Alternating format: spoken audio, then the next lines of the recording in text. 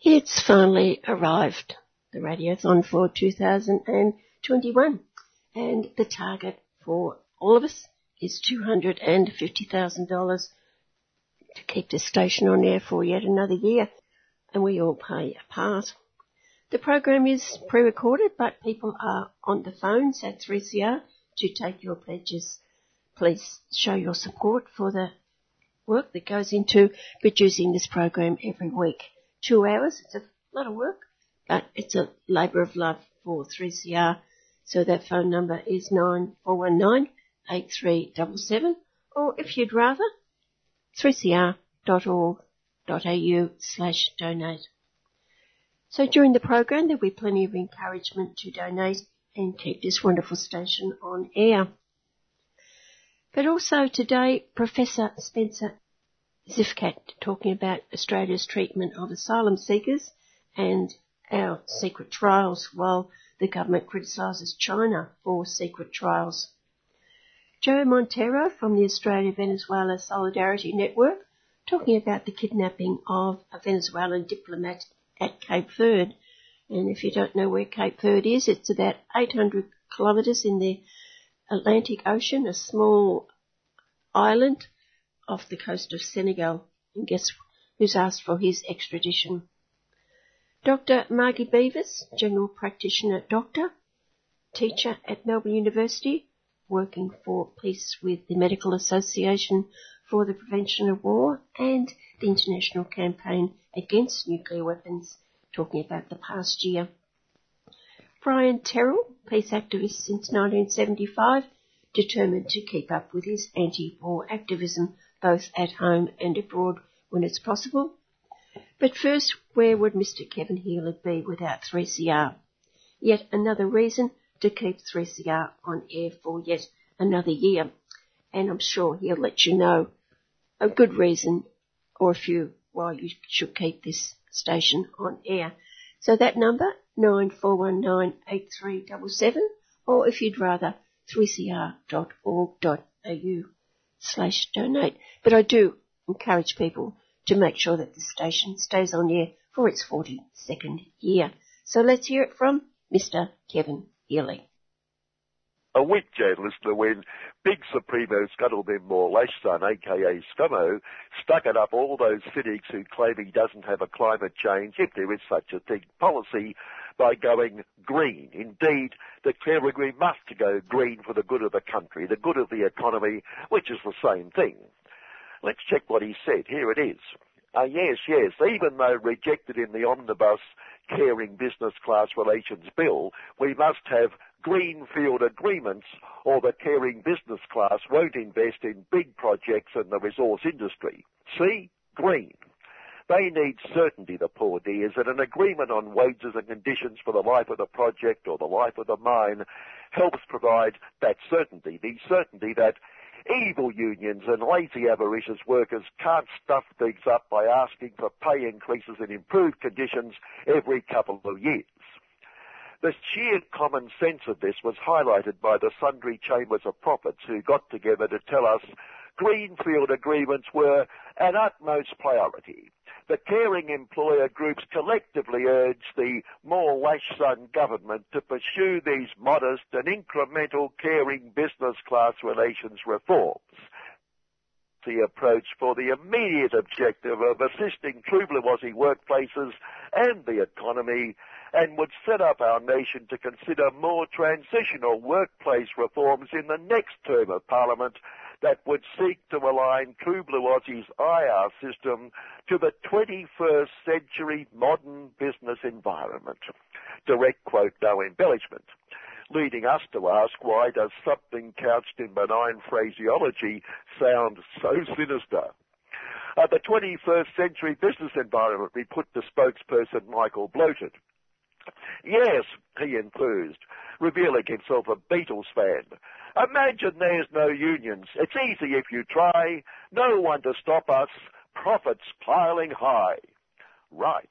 And the gravity, the necessity to introduce greenfields agreements urgently was supported by the True Blue Aussie Capitalist Review, which editorialised that if the Socialist Party rejected the proposal, it risks being portrayed as a threat to new mining projects.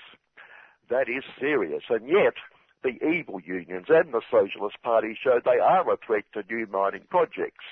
Evil unions throwing up ludicrous suggestions like workers would have their wages and conditions frozen for years, a suggestion rightfully scoffed at by caring employers who said that was simply not so, without quite explaining why it was simply not so. So, when Scummo was asked about True Blue Aussie's climate change, if there is credentials while observing the others, he can boast his greenfield support. Highly responsible and super efficient AMP on the customers has been hit with charges overcharging more than 2,000 customers' fees and services, well, non-services really, after being informed the particular customers were dead. AMP on the customers' graves, described rather unnecessarily by the True Blue Aussie Securities and Investments Commission as unconscionable behaviour.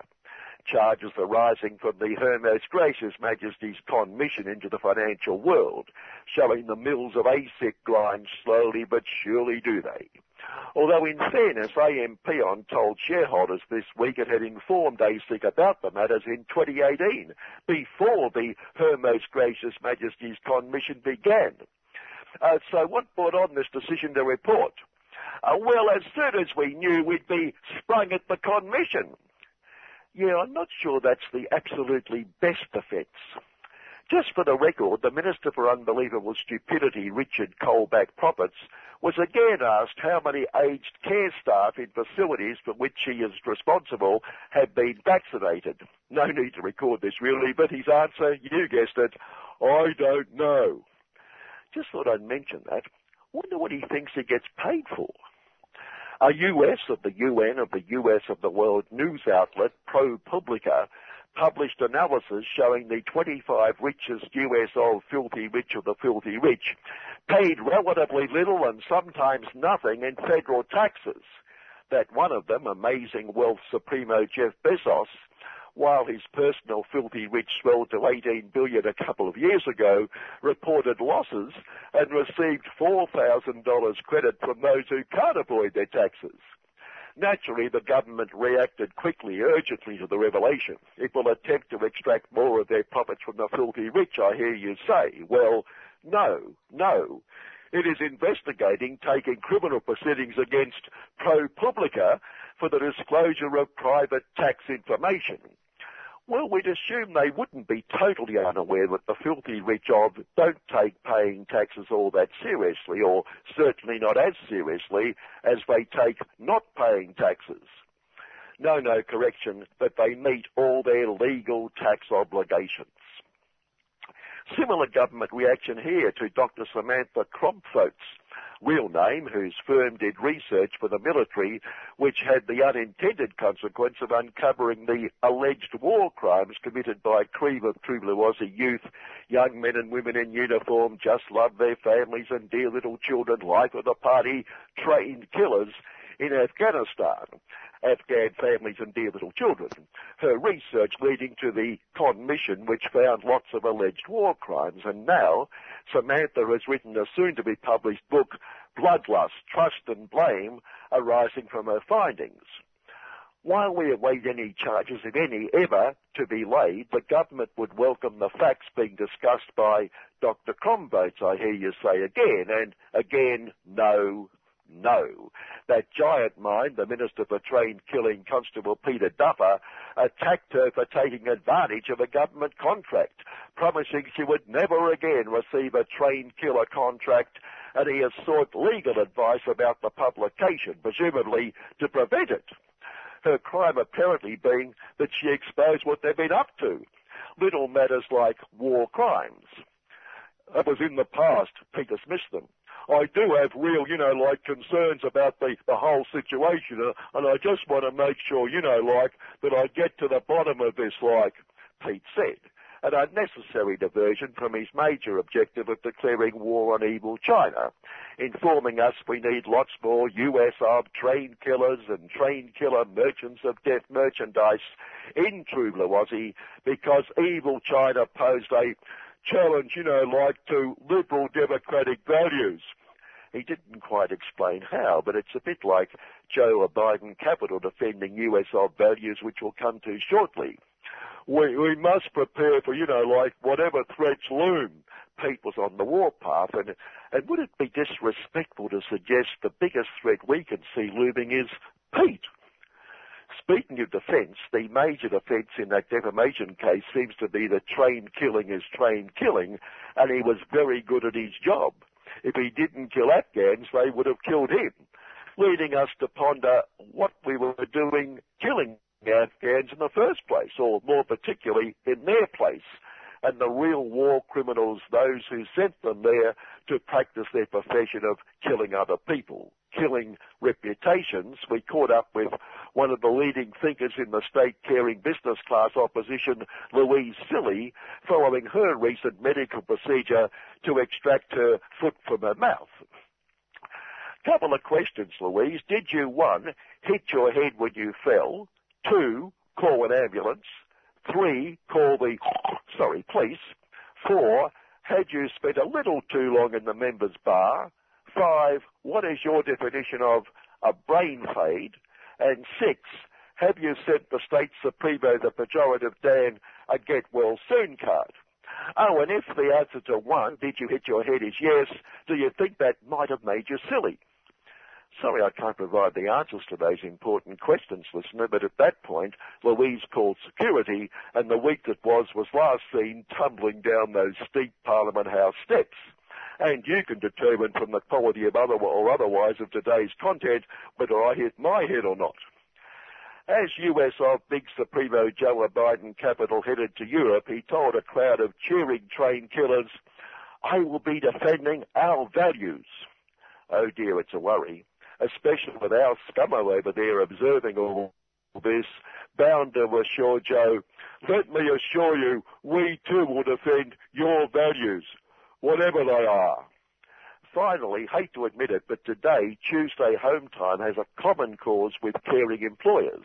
We both want to extract money from workers, with a small difference, like caring employers want to and do exploit them, well, exploit everyone, and Tuesday Home Time wants our money so we can continue to stick it up the caring business class, and on this program, all those exploiters worldwide whose treachery is discussed and exposed.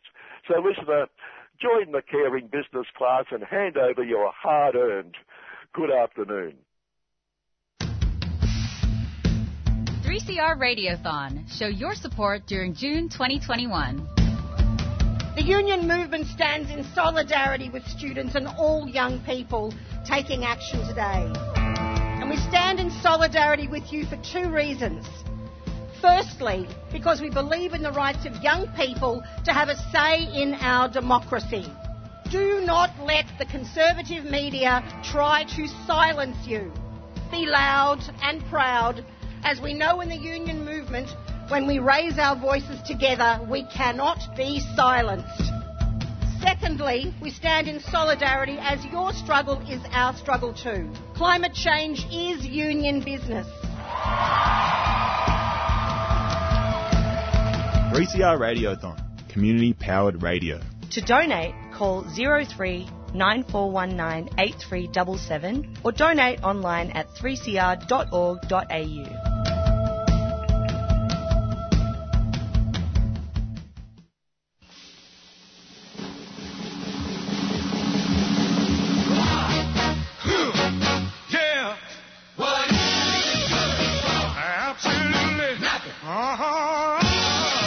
Independent and Peaceful Australian Network, IPAN, has launched a national people's inquiry into the costs and consequences of Australia's involvement in the US-led wars, the US alliance and its alternatives. The inquiry aims to promote a national conversation and is currently inviting submissions from organisations and individuals. The great majority of Australians have never been asked about this alliance, its implications and its limitations, which has led to an uncritical foreign policy. It's time this changed. To make a submission, go to independentpeacefulaustralia.com.au. That's independentpeacefulaustralia.com.au.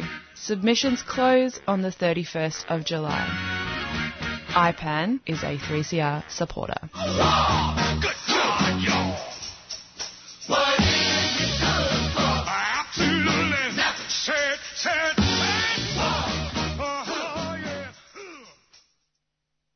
Three CR Community Radio, giving the voice to community since 1976. Yesterday I spoke with Spencer Zifkak, who is Professor of Law at Australian Catholic University. His principal areas of research and teaching are in public international law, comparative international law, international human rights law, and international organisation. I began by pointing out that there will be three issues. The first is to do with Tharnika, seriously ill in hospital in Perth, mainly because this is an issue that's finally hit the headlines all over Australia.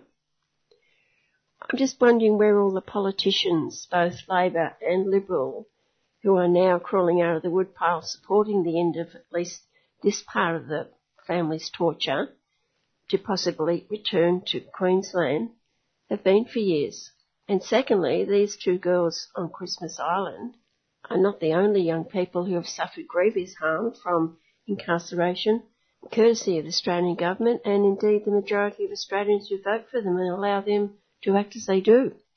It's refreshing to see that at least some politicians realise how cruel our treatment of refugees and asylum seekers has been, seemingly now as a result of one of the Biloela children getting very ill in detention in Christmas Island, seems to have sparked a measure of conscience in our politicians, which has been notably absent for almost a decade now.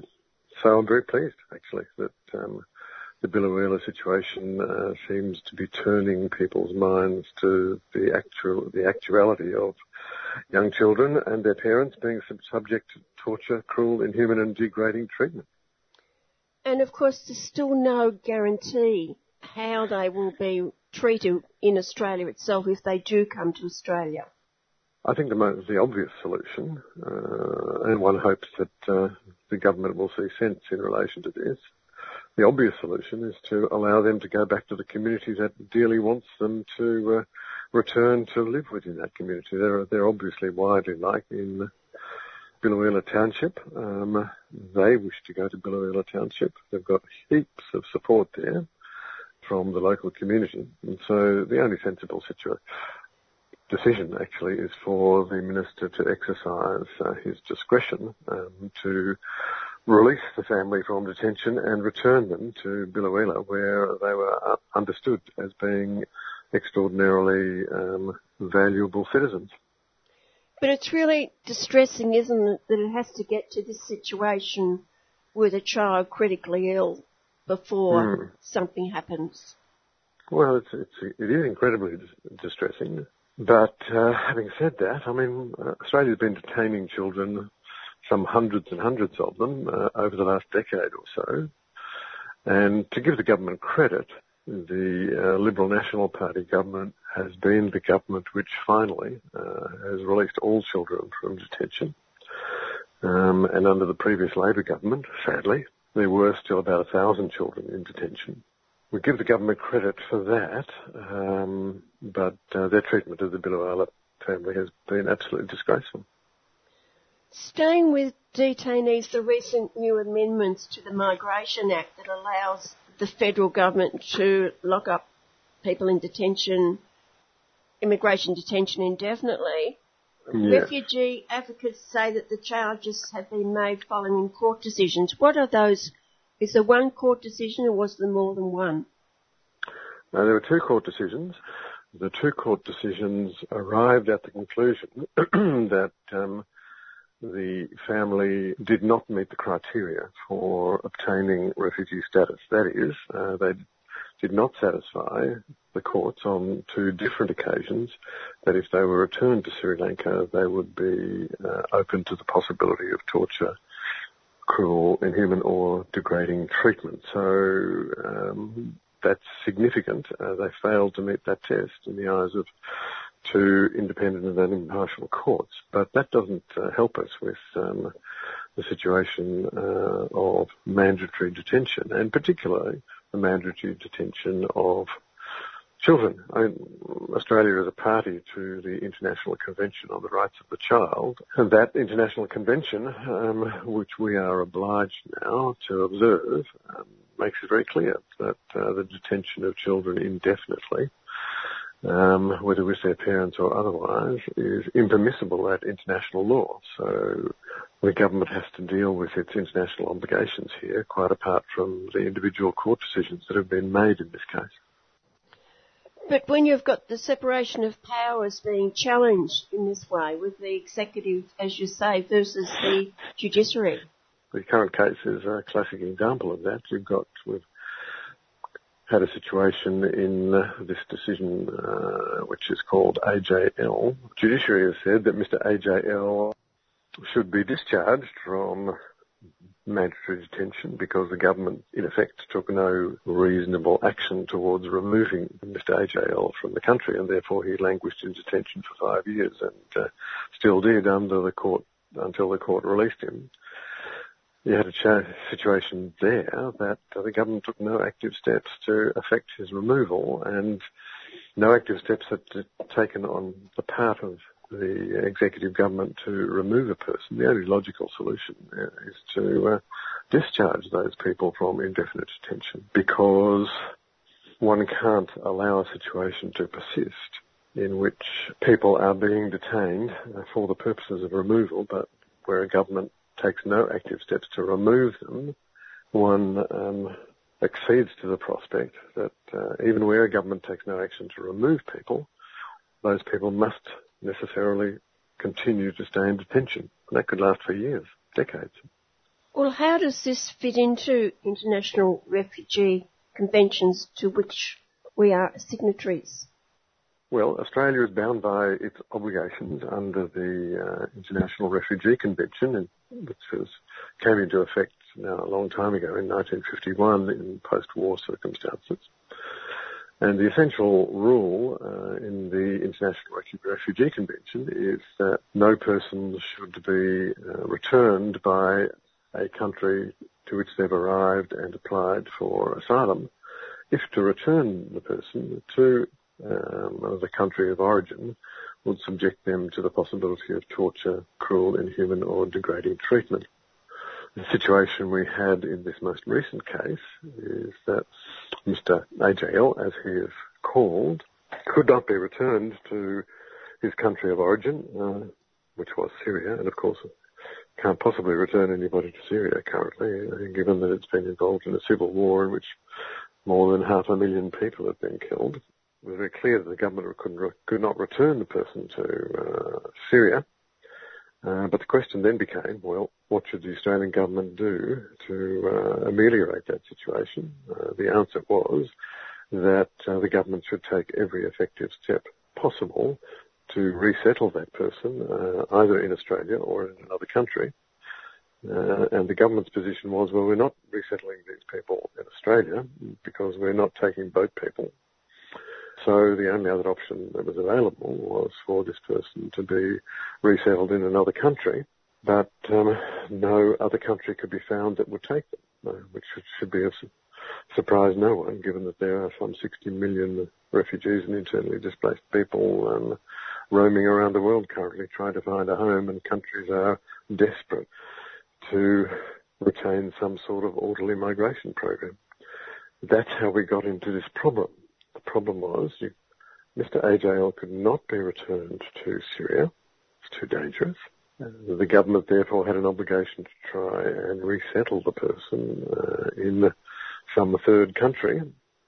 No third country could be found, and in fact it was found by the court that the government was taking no active steps to find a third country. And given that it was taking no active steps to find a third country, the court said, well, we can't lock somebody up for 5 years, as this person had been locked up, if the government's taking no active steps to remove them. The court will move in and say, if you're taking no active steps to remove the person, then we will release them from detention. And that was a perfectly appropriate course of action for the court to take. The government didn't like that decision, but it was an obvious decision in all of the circumstances. Well, that means that the government is now the judge of whether someone stays in jail for the rest of their life. The government passed legislation to overcome that court decision in Mr. HL's case. The effect of the new legislation is, first, that the legislation confirms that the government, pursuant to its obligations under the International Refugee Convention, cannot return a person to the country of origin, their country of origin, if to do so would be to risk their being tortured or treated cruelly. That leaves us with the situation of the Australian policy of mandatory detention.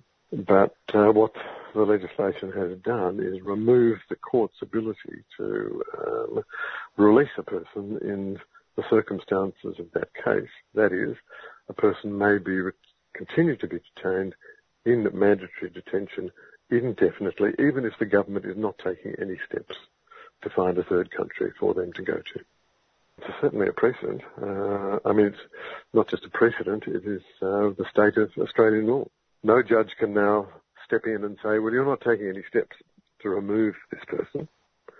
And given that you're not taking any steps and you haven't taken any steps for 5 years or so, I'm releasing the person because you're not pursuing your obligation to find a third country for the person to go to. So you can't just keep a person mandatorily detained indefinitely, but the legislation has removed the capacity of the courts to order the release of a person in this circumstance.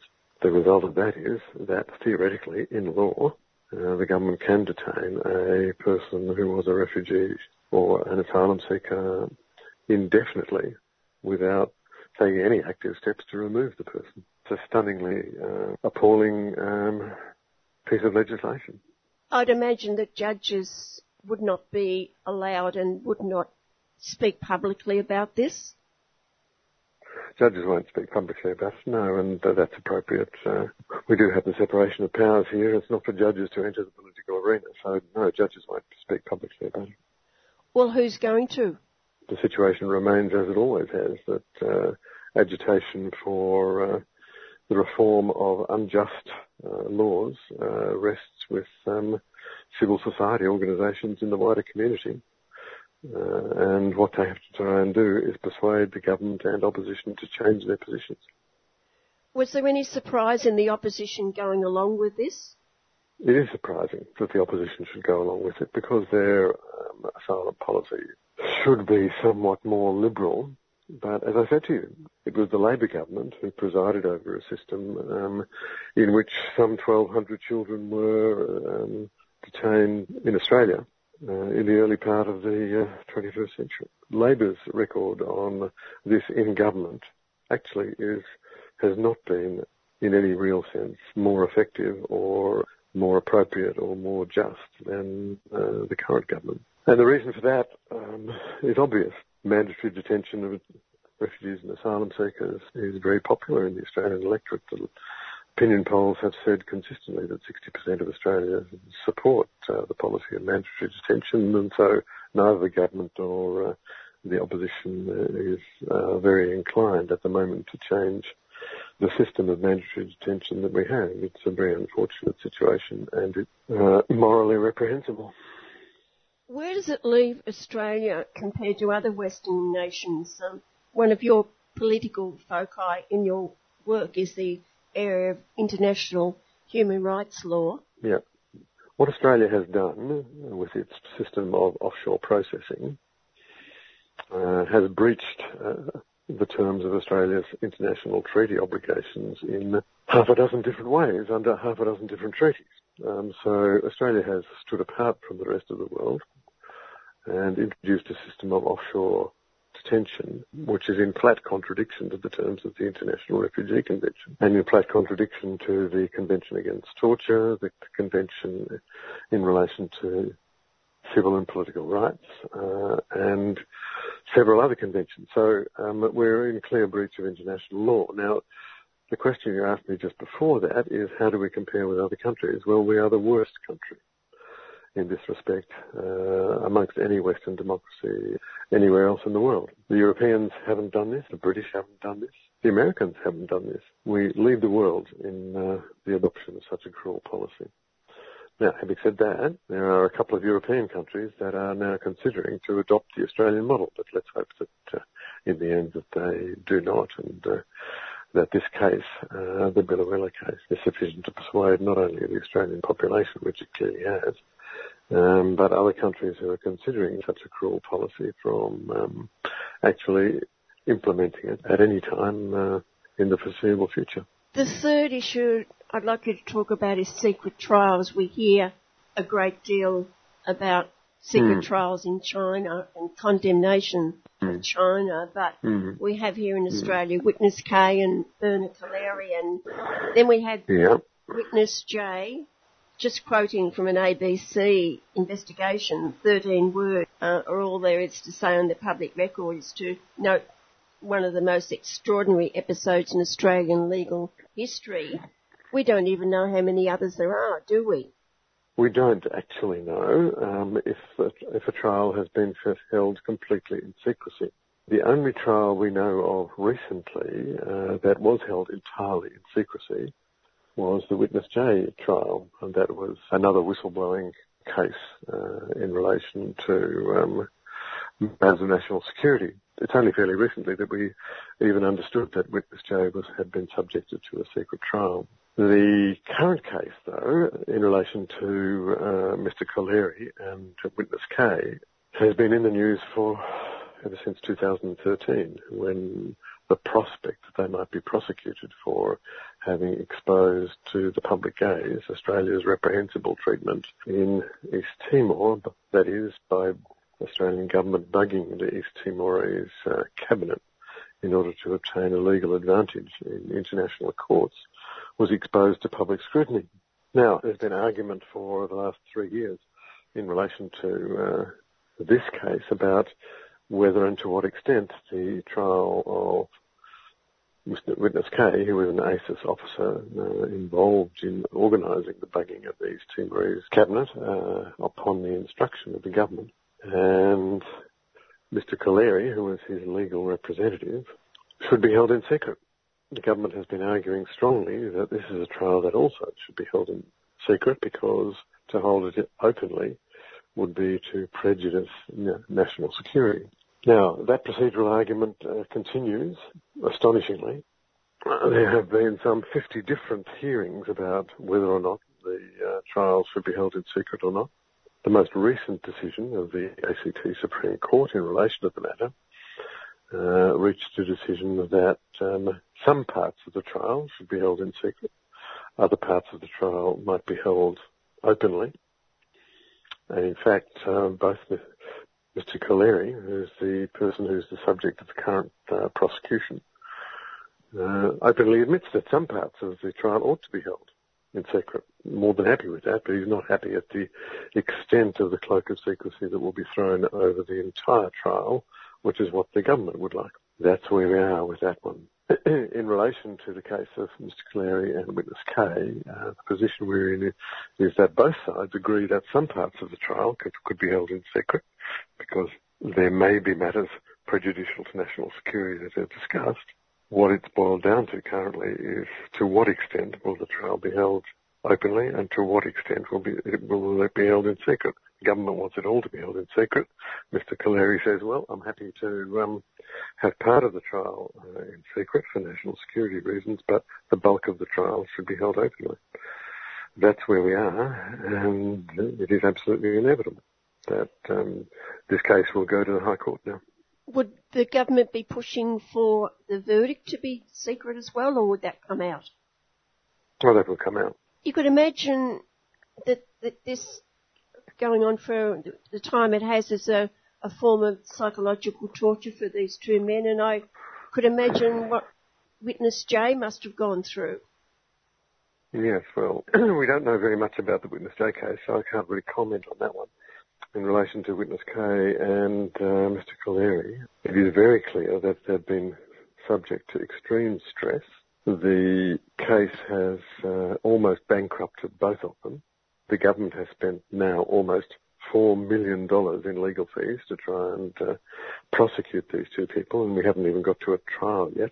And Mr. Calleri is quite open about the fact that it's placed him under extraordinary pressure, and his health is suffering as a result. Just looking back on what we've talked about today, how does that impact on your work as a lecturer, the work that you do? It's my obligation as a international human rights lawyer to draw human rights abuses to the attention of the Australian community and the international community, and that's what I try and do and what my many colleagues across the country try and do. It's important that both governments and citizens know exactly what is happening. If what the government is doing is breaching its international human rights obligations, then the government ought to be made accountable for those breaches of international law. International human rights lawyers like me seek every possible avenue to draw the government to account, including in the court of public opinion, and to place pressure on the Australian government to reflect deeply on not only on the legal issues that are involved here, but on its treatment of, for example, children in detention, asylum seekers on Manus Island and Nauru, and unjust treatment of other people in many different respects, in order to raise ethical and moral issues about the appropriateness or inappropriateness of government action. But as you've said, it's the education and the knowledge for those 60% of the Australian population who support the government policy.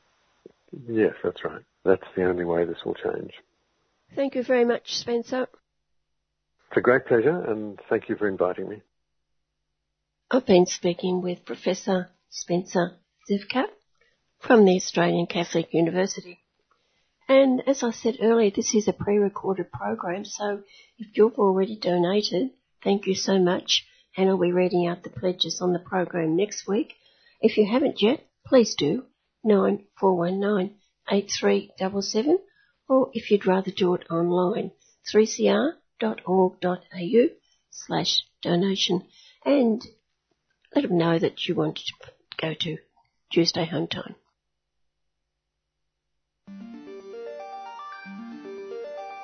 With hundreds of millions of dollars being donated by our largest corporations to the major parties to basically buy outcomes for those donations. And that really skews the political system, and it's why we don't see action on climate change.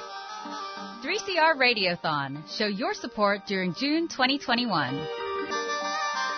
Achievements like the Disability Royal Commission are where disabled people came together for decades to work to achieve this historic investigation. And between that and the wonderful work of the student strike movement for climate of Extinction Rebellion and so many more community-powered campaigns and movements across the nation, that also gives you a lot of hope and a lot of reason to continue the work for a better future for everybody. 3CR Radiothon, community-powered radio. To donate, call 03 9419 8377 or donate online at 3cr.org.au.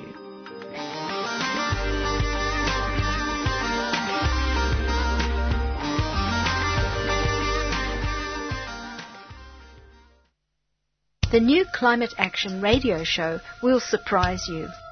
Well, first of all, I'm not a believer in global warming. I'm not a believer in man-made global warming. And so you'll hear voices from all around Australia and overseas that are taking all types of climate action, whether it's stopping coal and gas, whether it's building a new model of society, or whether it's just sustaining you in the grief you may feel about the climate destruction we're facing. And in that spirit, here's a poem by Rumi. Stop, take a breath, for you are drunk, and we are at the edge of the roof. This is coal. Don't be afraid. Don't be scared. It's coal. It's coal. It's coal. Tune in every Monday at 5 p.m. to hear the Climate Action Radio Show. Hi, we're the Marindas, and you're listening to 3CR Community Radio 855 AM. Why is a former Colombian businessman, son of Lebanese and Palestinian immigrants, now a nationalised Venezuelan diplomat, languishing in isolation in the African island nation of Cape Verde? An archipelago of volcanic origin in the Atlantic Ocean off the northwestern coast of Africa, about 600 kilometres west of Senegal, facing extradition to the United States and the focus of an international campaign for his immediate release. I'm talking about Alex Saab, and to find out why all this is happening to this man, I spoke with Joe Montero, a member of the Venezuela-Australia Solidarity Network. Joe, you'd have to say that Alex is an interesting man with an interesting background, both family and place of birth. What could you tell us about this man? Early background as a businessman. He comes from Lebanese and Palestinian parents who migrated to Colombia, and he ended up migrating to Venezuela and became a Venezuelan citizen.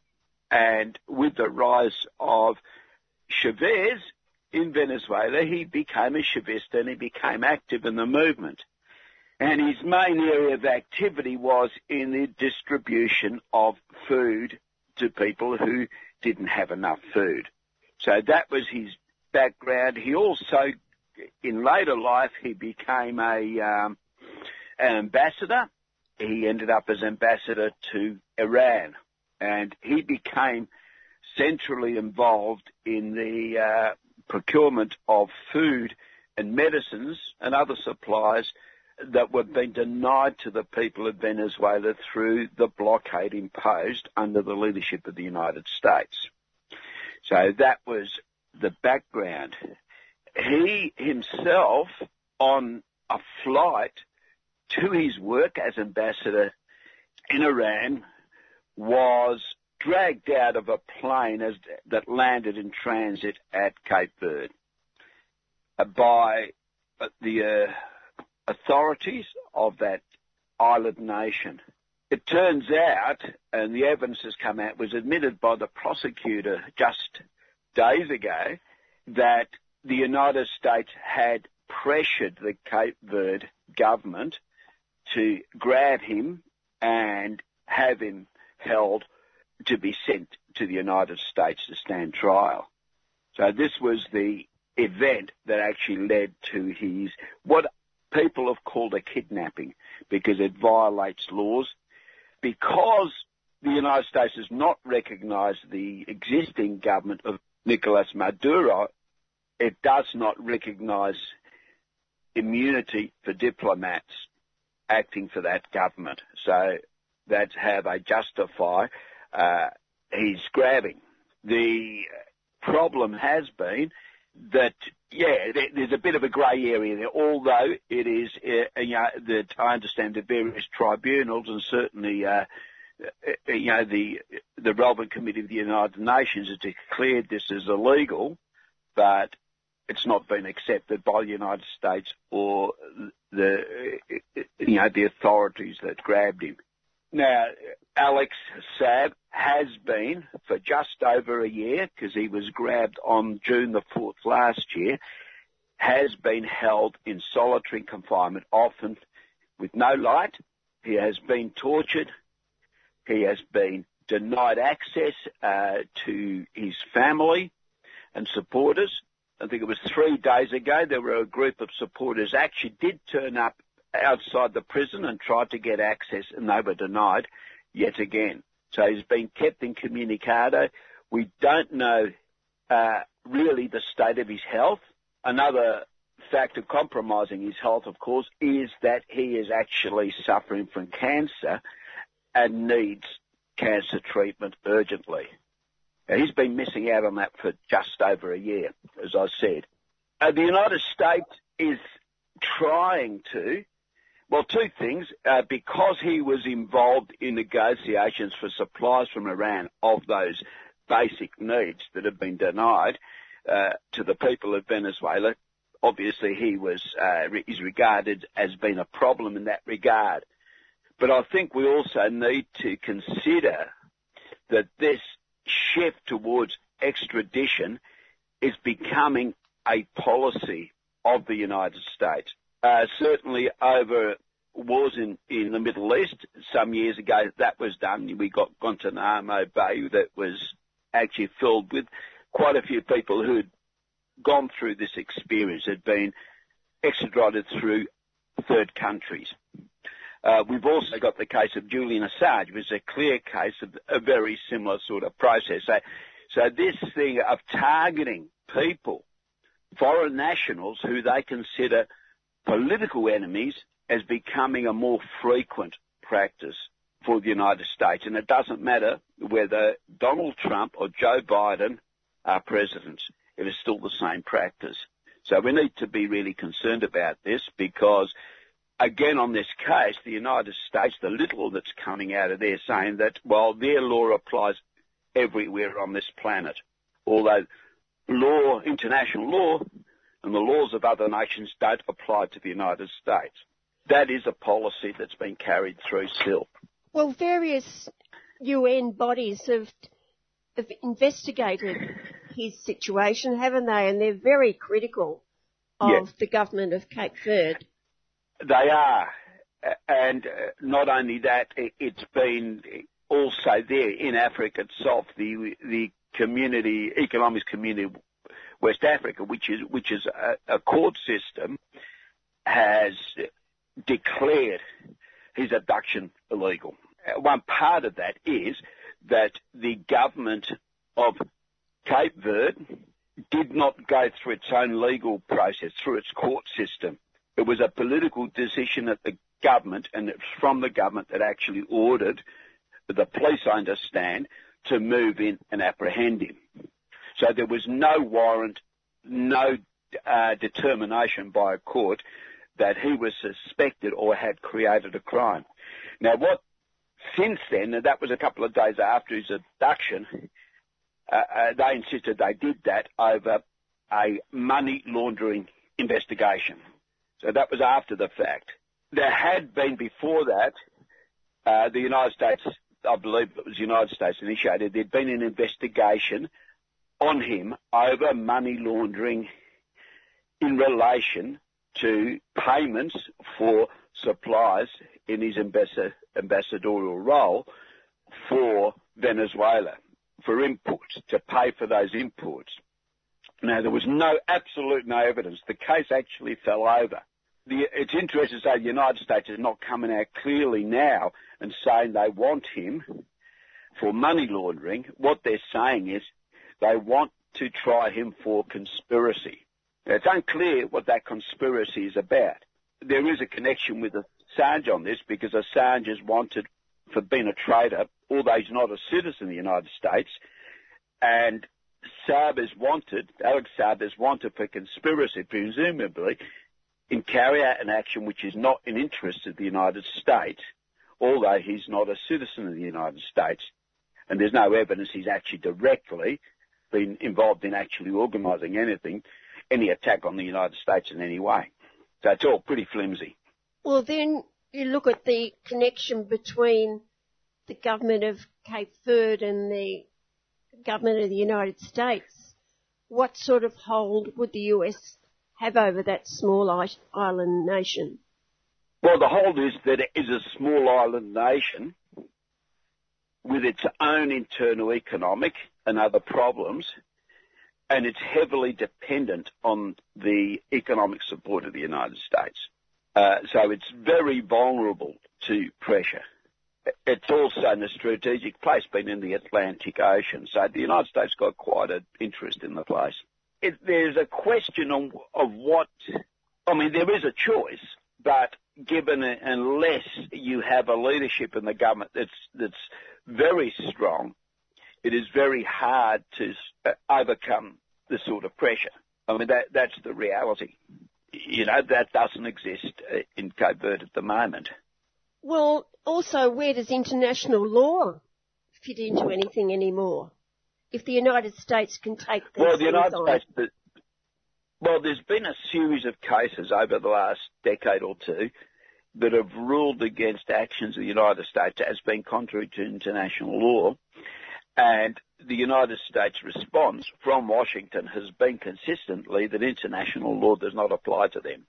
You know, it's like decisions of the United Nations itself, you know, other areas there that if they go against the United States position is that it doesn't apply to them. That, you know, it's this policy of exceptionalism. They maintain falsely that their role in the world is as the defenders of democracy, and sometimes they need to cut a few corners to defend democracy. All depends what you mean by democracy, doesn't it? Precisely. And, you know, increasingly people are finding that there's a great deal of hypocrisy here. I mean, the reality is that the standing of the United States as a protector of democracy has never been so low. I mean, that's the reality. And we don't get the picture here because, you know, if we look at world opinion outside the Murdoch-like media here, the reality is that the bulk of world opinion and the bulk of governments are not in favour of the actions of the United States. What we get access to, you would think the opposite was the truth. But that is the reality. Whether it's Venezuela or other issues, that most of the world does not agree. I mean, a lot of deal was made out about the 50 nations representing the fellow Guaido, the fellow in Venezuela who declared himself president a couple of years ago. But the reality is 50 nations is a quarter of the number of members of the United Nations. And of those 50 nations, most of them have pulled away since. The European Union, for instance, no longer recognises Guaido. In the face of it, the Australian government still does, but in the face of this, Joe Biden has said his latest comment on that was that they will support him until December this year and then reassess the situation. So it's not like there's this world sort of unity saying Maduro's out and Guaido should be in. It's the other way round. And, you know, one of the disturbing things here, for instance, the Alex Saab case has been silent in our media. There is no reporting of it. You could say virtually no reporting of it. And, you know, the double standard is that if somebody says boo to somebody they like, and then there's suddenly headlines about attacks on human rights. I mean, one example is, and I'm not judging on what's happening there, is what's his name, Navalny in Russia, who's been charged. He is presented as a champion of democracy. But if you really look at what he stands for and the organisation he heads stands for, is principles like white supremacy. Navalny looks and his organisation have very much, at least the appearance of reading their own stuff, of neo-Nazis. That is never mentioned. And there's a question of how far should we allow people who preach race hatred and promote all the stuff around it, should be permitted to continue their activities and say the things that are actually harming people. Now, we don't hear that. We just get presented that he's a champion of democracy. Yeah, there are other people who've been persecuted we don't hear about. So that's something we should be very concerned about in Australia. Yet there is an international Free Alex Saab Solidarity Committee, as you've mentioned. Yes, there is, and there's also a call being made that includes quite a few prominent people. Again, something we don't hear about. I just mentioned that Alfred de Sayers, who was involved or is involved with the United Nations Human Rights Council, Noam Chomsky, New York thinker, a number of journalists, prominent journalists around the place, Bishop Felipe Teixeira, he's actually in Cape Verde, who's obviously a bishop there, other politicians in Cape Verde. In the United States, the United Steelworkers Union has actually joined in the call. There are a variety of other people. Max Blumenthal, who people will recognise, he sometimes writes for The Guardian. He's also involved with Grey Zone, which is a community news service in the United States. So we've got various lawyers, human rights lawyers, academics, other people who are well known in their own countries who have actually joined this call for the freeing of Alex Saab. The support is building. You're listening to Tuesday Home Time on 3CR with Jan Bartlett, and it's Radiothon Day 9419 8377 if you'd like to donate today. And I'm speaking with Joe Montero, a member of the Australia-Venezuela Solidarity Network.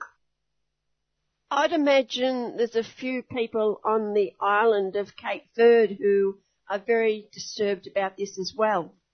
Yeah, well, it would be. And if you've got a bishop from there, and there are some other political identities and others, so that some of them have put their names to the call.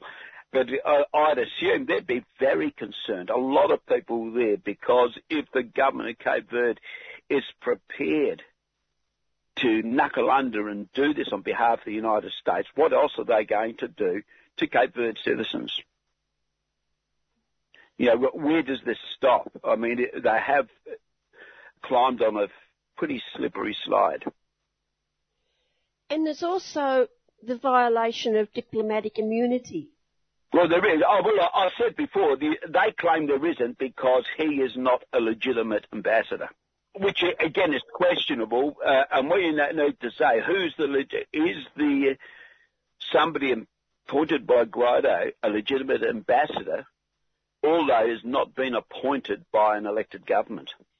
Okay, well, you've got a man in solitary confinement on an island 800 kilometres off continent of Africa, as I said, in solitary confinement, no medical care. Where does that fit in? Well, I think by any definition, it's a violation of a basic right, and that in its office should be classified as torture, which is supposed to be illegal as well. Do we need a campaign here as well?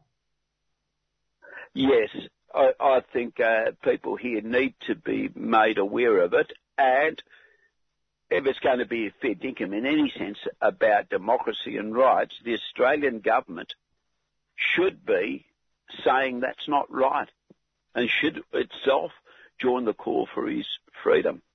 They are not going to do that easily because, again, they're very much under the influence of Washington, and it's going to depend on people in Australia actually pushing for it. Just spend a couple of minutes, Joe, talking about the situation in Venezuela itself. What are you learning about? Yeah, well, the situation in Venezuela is, at the moment, there is a process for election of a constitutional assembly. Again, where this means that the social movements, that is the organised comunas, the communal organisation at the grassroots, are selecting their candidates and voting through their organisations. The opposition that's close to the United States are saying that this is an affront to democracy. The other thing that's happening is that the government, which does have some opposition people involved and are supporting it, has just passed 2 pieces of legislation that will actually make it easier for the Comuna movement to actually grow. The grassroots movement that's seen there as a system of grassroots community control or community power. Now, the Chavista movement sees that as a principal part of developing a popular, should we say, the way they call it, a popular political power that is far more democratic than the parliamentary system alone that they have inherited. And that is the main complaint of the opposition sees. That is anti-democratic because it downgrades the role of politicians.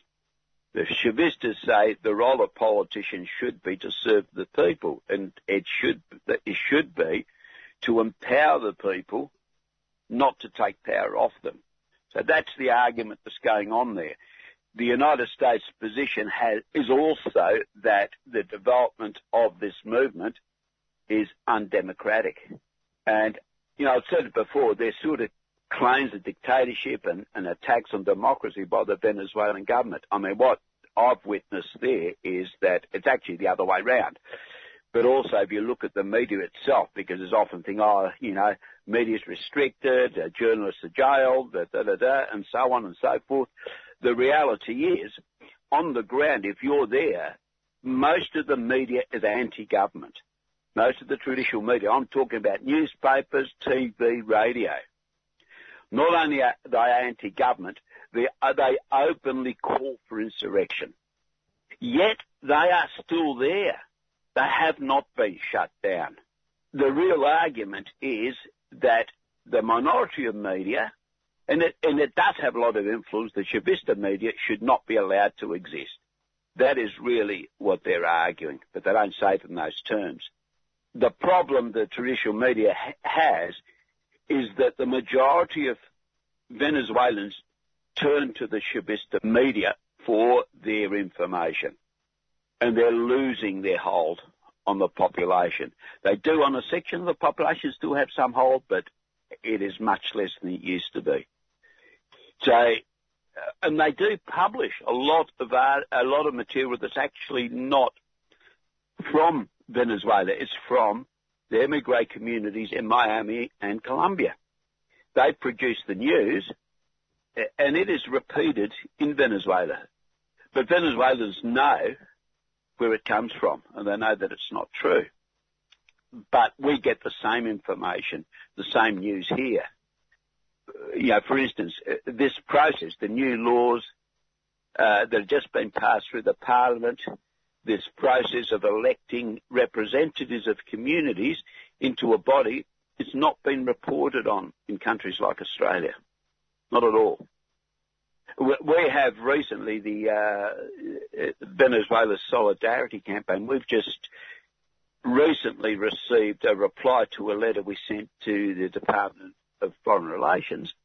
Their position is, the letter point blank says, we do not consider the government of Venezuela as a legitimate government. We support the government of Juan Guaido, and that's it. That is the official position of the department, and that comes through from the Australian government.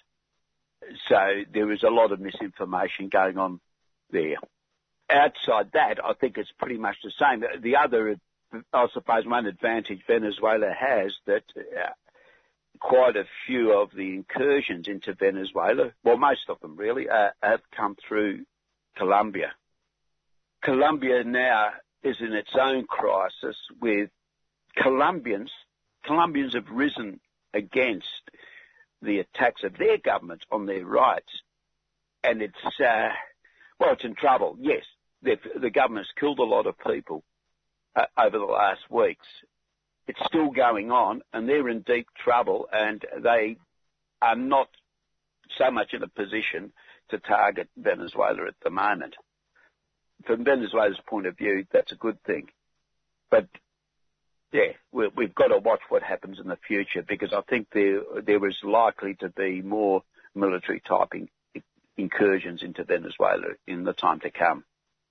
The other thing that's changing the mood on the South American continent is the rise of movements of resistance against neoliberalism and poverty in general in a range of countries. From Ecuador, we've got Guatemala now, South Colombia, and the upheaval that began in Chile and other countries, the changes in Argentina, all these things are not moving in the direction the United States would like. Even, I think we could include Mexico in that. There is some movement going on there. So the United States got some trouble in Latin America, where a few years ago it thought that it reclaimed its position as the dominant force there. Now it's not so clear. We've just had election in Peru where it looks like the Fujimori dynasty might have come to an end. So things are moving there as well. This creates a more favourable situation for the Venezuelan government. And we have to really acknowledge that without the support of its own people, without growing support internationally, and there are a number of movements that are developing internationally, it wouldn't have lasted. It wouldn't have lasted all these years, this serious, unprecedented attack on the government, or series of attacks.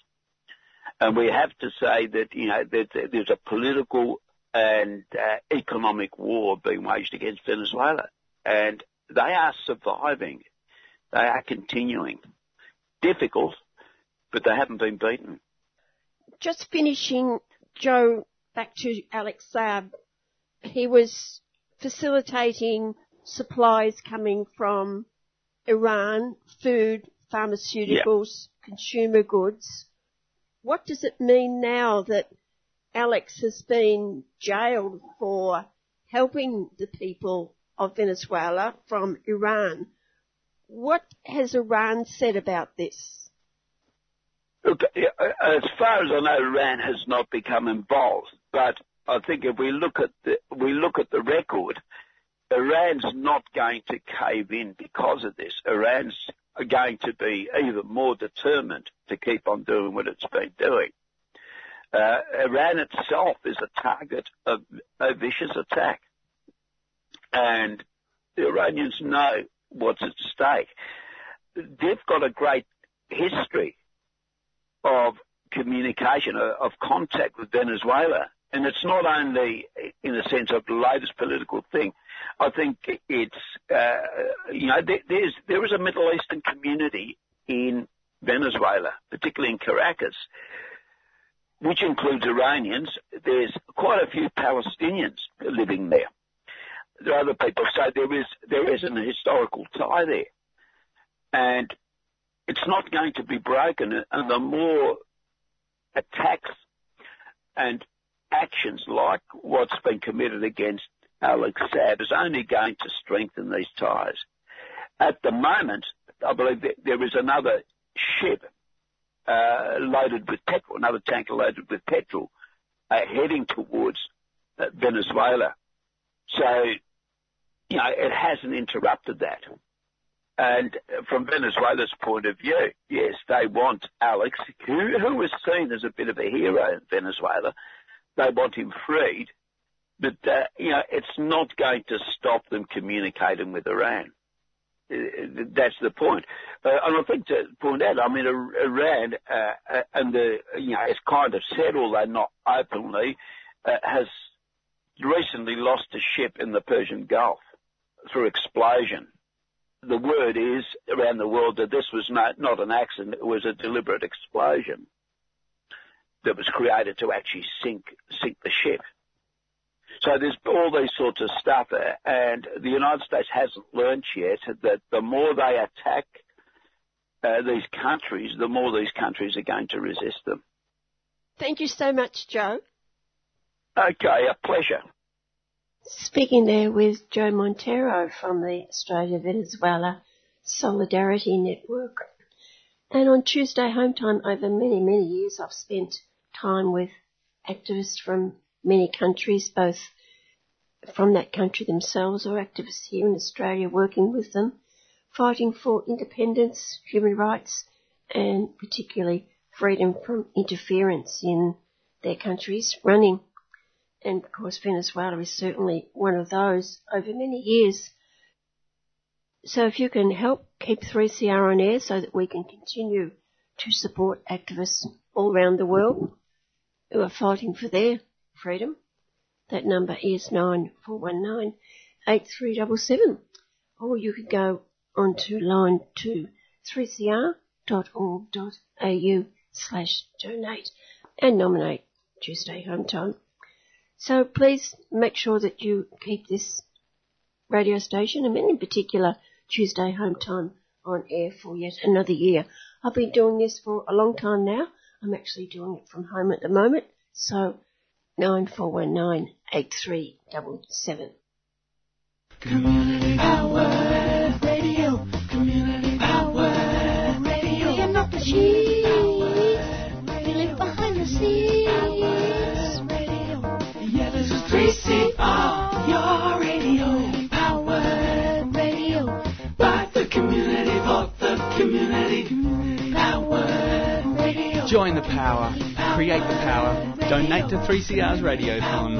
Call now 9419 8377 or visit 3cr.org.au and keep independent radio alive. Community Power Radio. Think Again with Borderlands Cooperative. Join us for critical conversations about things that matter. Every Friday at 10 a.m. on 3CR Community Radio. 855 AM on your dial. And on 3CR Digital and streaming live at 3cr.org.au. So together, let's think again about important matters affecting us, like economics, politics, education, health, climate, and what we can do about it all. Hi, I'm Munira from Fitzroy Primary School, and you're listening to Community Radio on 3CR. Today, catching up with a very busy Dr. Margie Beavis, general practice doctor, teaching with first-year students at Melbourne University with medicine, a vice president of the Medical Association for the Prevention of War, and also with ICAN, International Campaign Against Nuclear Weapons. To find out how she's not only managing all these roles, but how it's been with COVID-19 thrown in. First, Margie, you work in general practice, and I asked you this same question about a year ago. How much more difficult to work with a virus in the community as a GP? It's wonderful we have this vaccine, be it AstraZeneca or Pfizer. They're both the way back to normal life in terms of, I think what's really disappointing is how much the media have played on the side effects. Now, the side effects are an issue. Every vaccine has side effects, and they're usually pretty rare. And it's very interesting in that I work in Melbourne, as you know, and up until about 2 weeks ago, we were getting many, many cancellations. People would book in ahead. My clinic has been giving vaccinations, and we were getting lots of cancellations because people were reading about the blood clots and cancelling. We only give AstraZeneca. Now, the blood clots, they're about between 1 in 70,000 and 1 in 100,000, depending on age and a very number of other factors. But the doctors got much better at recognising them and treating them. So, in fact, the death rate from this is really, really very rare, less than 1 in a million, whereas the benefit is enormous because the vaccines reduce the risk of hospitalisation and death from COVID by over 90%. So it's wonderful to have the vaccines. It's very interesting. In the last 2 weeks, it's been really, really busy because everybody suddenly wants the vaccine again. So it's gone from having lots of appointments cancelled to being sort of people ringing up and saying, please, can you fit me in? In terms of the vaccine rollout, I think it's been pretty disappointing. And I do think the sooner people get the vaccinations, the better for the community, just as a whole. There's so much that's still being held back by COVID. Interestingly, really, I was talking to a couple of colleagues about this yesterday at work, and really we think it would have been better if the government had treated the COVID vaccine like the flu vaccination, in that given it to general practice and said to all general practices, you do it. Because in our area, we've had a terrible time because we put ourselves up to give the vaccinations and then found that the government was only accepting a few general practices to do it. And so we were the only one, or there was 2 of us in about 5 surrounding suburbs. So we just got completely swamped at the beginning with when the health minister said, ring your GP and get a vaccination. Well, we were getting calls from not just our patients, but from patients sort of far and wide who their own clinics weren't doing it. So, and there have been other announcements. It's been also disappointing, the communication of the Federal Health Department and general practice, because they say things and they don't realise what that does to a GP clinic in terms of our phones. There've been days where we have 6 lines. All of the 6 lines are running completely and more, and the reception staff just got completely hammered. So it's been a bit disappointing how it's been run. I think in future it'll end up becoming like the flu vaccine, that we'll get boosters every 6 to 12 months for the various variants, just as we get boosters every year for the flu vaccine, which covers the variants that have come out in the last 12 months. So I think that's what it'll end up. I just think it's a shame that more general practices haven't. I think the government should open up to more general practices to do it, and I think they're starting to do that. I even wonder personally about getting chemists to do it, because I think the sooner we can get this rolled out, the sooner we can go back to what's much more closely normal life. Just looking at the illnesses or sicknesses that your normal patients have you found that they're staying away because of their fear of catching the virus? They certainly did last year. There were things that sort of turned up after the lockdown that should have been attended to sooner. Things like breast lumps and other stuff that you should see someone quickly rather than wait, or, if you've got bleeding for your bowel or whatever. And certainly was a period last year where people were afraid to be around general practices with good reason. There was a lot of circulating coronavirus, and the general practices were not a particularly safe place. Certainly a lot safer than the hospitals. I think now not so much. I think people understand that the current outbreak is not as bad as it was, and the contact tracing and the isolation of people who've got coronavirus seems to be much, much better. The contact tracers have done a terrific job putting so many people into isolation who may have contacted the virus. But it was a shame last year. Just wondering, Margie, if you've got an opinion on why the mainstream media has been so negative about the vaccine. Has that been the case with other vaccines? Well, certainly there's been a lot of false information about earlier vaccines. I mean, there was a whole lot of, firstly, a bad medical paper, but then lots and lots of ongoing talk about measles, mumps and rubella vaccines causing autism, which was subsequently proved to be completely false. I think the media, it was very interesting to me last year, the media focus on what they deem as quote-unquote newsworthy, and that often tends to be the negative or the conflict. A good news story doesn't sell many papers and doesn't get many clicks online. I thought it was fascinating last year, after all the sort of backbiting and complaining and publication about how terrible lockdown was in Melbourne, when you actually asked people, that people actually surveyed, most people in Melbourne were very happy to be locked down. They didn't want to be locked down, but they certainly supported the lockdown and understood the public health priority that it was. And I actually was really proud of Melbourne last year in terms of people doing, not everybody, but the vast majority of people doing what was asked of them. And as a result, we did get back to effectively close to normal life. So I'm hopeful that this current one will pass soon, but I was really proud of us as a community. The media did not help. The media really blew it up and beat it up. And as I said, I think it's more about selling papers and getting clicks. But I think the reality was people did support it and could see the reason behind it. Your work also with students, medical students at Melbourne Uni, what was your role prior to COVID and what is your role now? The thing I spend most time on is tutoring. I do a little bit of lecturing, but mostly I'm a tutor. Last year I felt so sorry for the students, particularly in second semester, although in first semester too. I teach how to talk with people and get a medical history, but also how to examine people. And it's sort of slightly surreal and a bit absurd trying to teach students how to examine a patient over a Zoom call. They did their best, but it's very, very hard to teach how to do a proper examination just over a video. And in fact, I ended up doing some extra tutorials for my last year students this year in a park where we just took a picnic blanket and did some skills teaching in a fairly private part of a park, just because I think it was important to show them hands-on what's needed. How do you believe they're coping? I am incredibly impressed with the students that we have. Most of the people doing med have worked so long and hard to get in there, and they're usually 23, 24. I think they cope well. I think they cope much better when they can work as a group. I think being home alone is really tough. So I'm sure there are some that do find it extremely tough.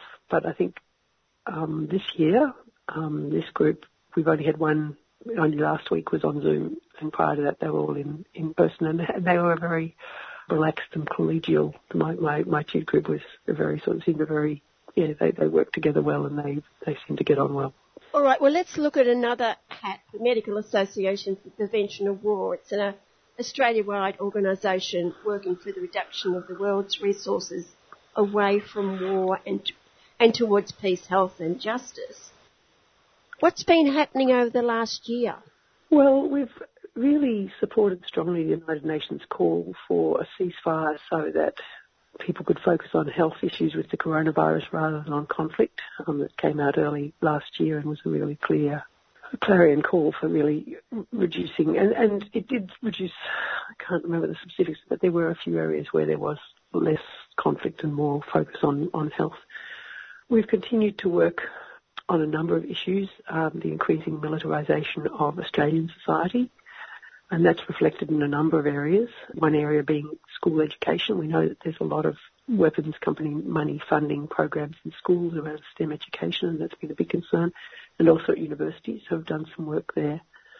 Particularly in Canberra, there's $500 million, $496 million, so it's a lot of money, proposed to extend the War Memorial, which is just absurd given that there are so many other areas that need funding, and the War Memorial already is a very reasonably large museum, a large memorial. The main reason for the extension was to display large military objects, which is when you think that currently the Australian Archive, which details Australia's history and has wonderful resources like videos from the 20s and 30s, footage that will disappear and so much that needs to be archived about Australia's whole history, not just its military history. The Australian Archive is so starved of funds that it says it's losing material and has been resorting to crowdfunding to try and save Australia's historical documents and records. So for them to be putting $496 million into showing off military objects versus actually funding the preservation of the real Australian history on so many fronts is really just showing how powerful the military influences are in our political leaders, because it's got the War Memorial extension's got bipartisan support. That process, the War Memorial, is in the final leg of its process, and I think you might be talking to Sue Wherever about that on another occasion. You mentioned that the arms manufacturers are involved in schools and universities. How serious is that? I think it's very serious because it's tending to influence STEM education towards military research and really also normalising the military in our society. It's a bit like Border Force used to be plain old boring customs and immigration. And a few years back they transformed it with their staff having uniforms, paramilitary uniforms. It's really not okay for the military to be quite so normalised, because really a lot of money is spent in the military field. I mean, with the current projections, the Australian government is currently on average spending more than $1 billion a week on defence, because it's so massively ramped up our defence spending. And two things, we're the fourth biggest weapons importer in the world, and we also risk sparking an arms race in our region. So it's really actually appalling how much we're spending on defence, and especially they justify a lot of it by saying this is job creation. I think, if I've said on previous programs, there's really clear evidence that if you're going to spend money, you get many more jobs in health, many more jobs in education, many more jobs in renewable energy if you spend the equivalent amount of money. So the fact that so much money is being spent on defence there's many reasons for that, but not least is undue influence and the sort of persuasiveness of many military and defence companies in our political sphere. And of course it's always framed as defence. In reality it's offence. Oh yeah. It's interesting, the Joint Strike Fighter, which I've also talked to your listeners about before, but this plane surprisingly, is what it's the F-35 jets, which have been really deeply flawed, technically very poor, but also very expensive, are designed for attack. They are joint strike fighters. They're designed for attack jointly with the US and to strike other countries. And it's very clear that they are slower than some of the older jets. So the Americans say, oh, well, they're designed to fly with the F-22 Raptors, which are much faster, snazzier jets.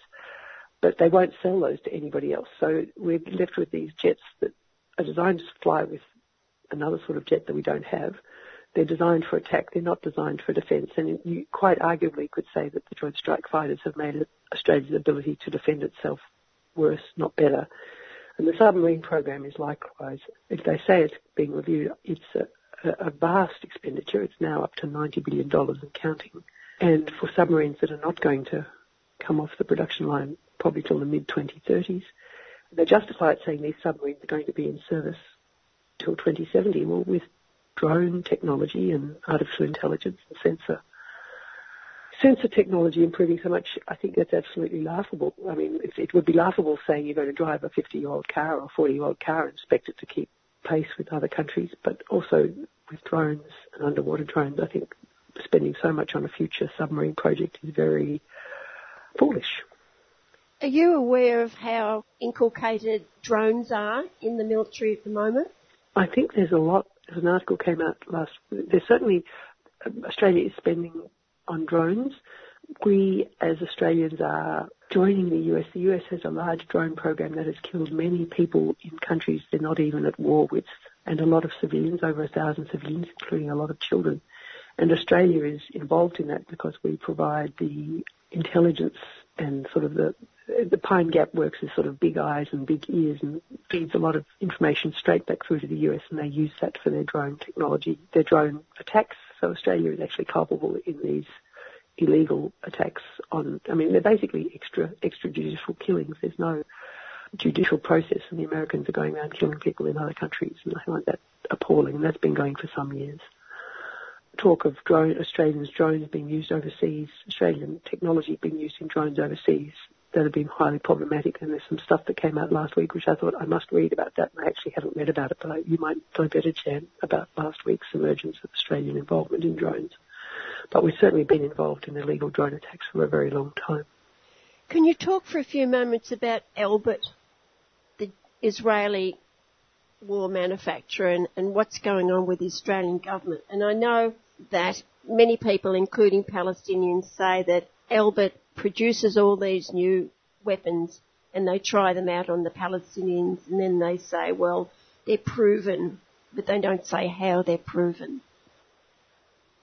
Yes, I was reading an article saying that one of the things that was good for the weapons manufacturers was this exchange of rockets with Gaza, which was just appalling, that this was sort of like their proof of effectiveness, and they could now go around saying these drones are effective and these weapons are effective, and I was very appalled that should be, it's the reality, but it's unacceptable that all these people, totally appalling that all these people in Gaza are dying.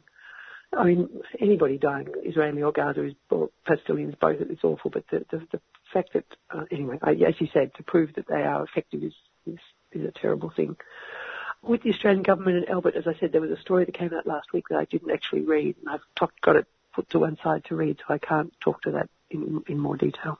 But I think they were tendering. Talking about cancelling their management system. Well, that would be good. But I also read or heard that the Victorian government has got connections with Elbit. I need to look into this. I do know that the Royal Flying Doctor Service for a while was looking at using Elbit to help it with its management systems, and with pressure withdrew from that. But that certainly was bad to have the Flying Doctor Service involved with such a company.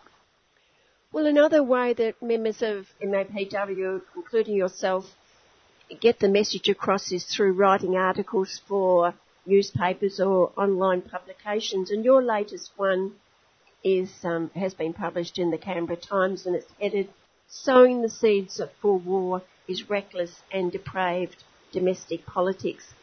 I think Australia has, quote unquote, put itself out front on China. Of other countries, it's being very politically, deliberately talking about China in terms of, Mike Pizzullo came out talking about the drums of war, Peter Dutton and others talking as if war with China is inevitable at some point. It is so reckless in terms of the more they talk about it, A, it is more likely to make it happen. B, it suits the Chinese agenda because it makes it more acceptable for them to go into Taiwan. So the government seems to me the current government, I think, is wonderful in terms of marketing and wonderful in terms of making people look somewhere else. So, they look over here. Don't look at sexual assault. Don't look at Aboriginal deaths in custody. For whatever you do, don't look at climate change. So if you get people worrying about war with China, it means that they don't think about other things. It also reflects, and I think this is really very concerning, is that over the last decade or so, there's been increasing politicisation of the public service, an increasing use of advisors, and gradually the Department of Defence and the intelligence agencies have got stronger, whilst DFAT, the Department of Foreign Affairs and Trade, has been losing funding, and certainly we have very low numbers of diplomats compared to other countries in the OECD. And the upshot of that is that the diplomatic voices are being subdued, and the defence community, or the weapons company, well, not the weapons companies, but certainly the people that are more warlike, they're the upper hand in the voices. It's also useful for the government because it wedges Labor. If Labor actually says this is not appropriate, then and I think they did in Parliament last week, they attacked the ALP saying, you're weak, and so the government feels it shifts the political narrative to where it wants to be, and I think that's very reckless, because not only is it damaging Australian markets, and ironically a lot of the markets are being filled by American producers. So Biden has said quite clearly we want competition, not conflict with China. But the Australian government, by continually going on and on about the potential for war with China, is really very reckless and very, I think running a domestic political agenda that has international ramifications. I think that's really irresponsible. Well, it doesn't actually make much sense, does it? Well, it's just so laughable that Australia would take on China in any sense anyway. And what's happening in China with the Uyghurs and Hong Kong are appalling, but we look at West Papua, we look at Myanmar, we look at Gaza. We're not talking about going to war with those countries. There's terrible things happening in many parts of the world, but we don't feel we need to beat our chest and say we're going to war. It's appalling. Well, let's finish, Margie, with the good news story, and that's ICANN. How's it going?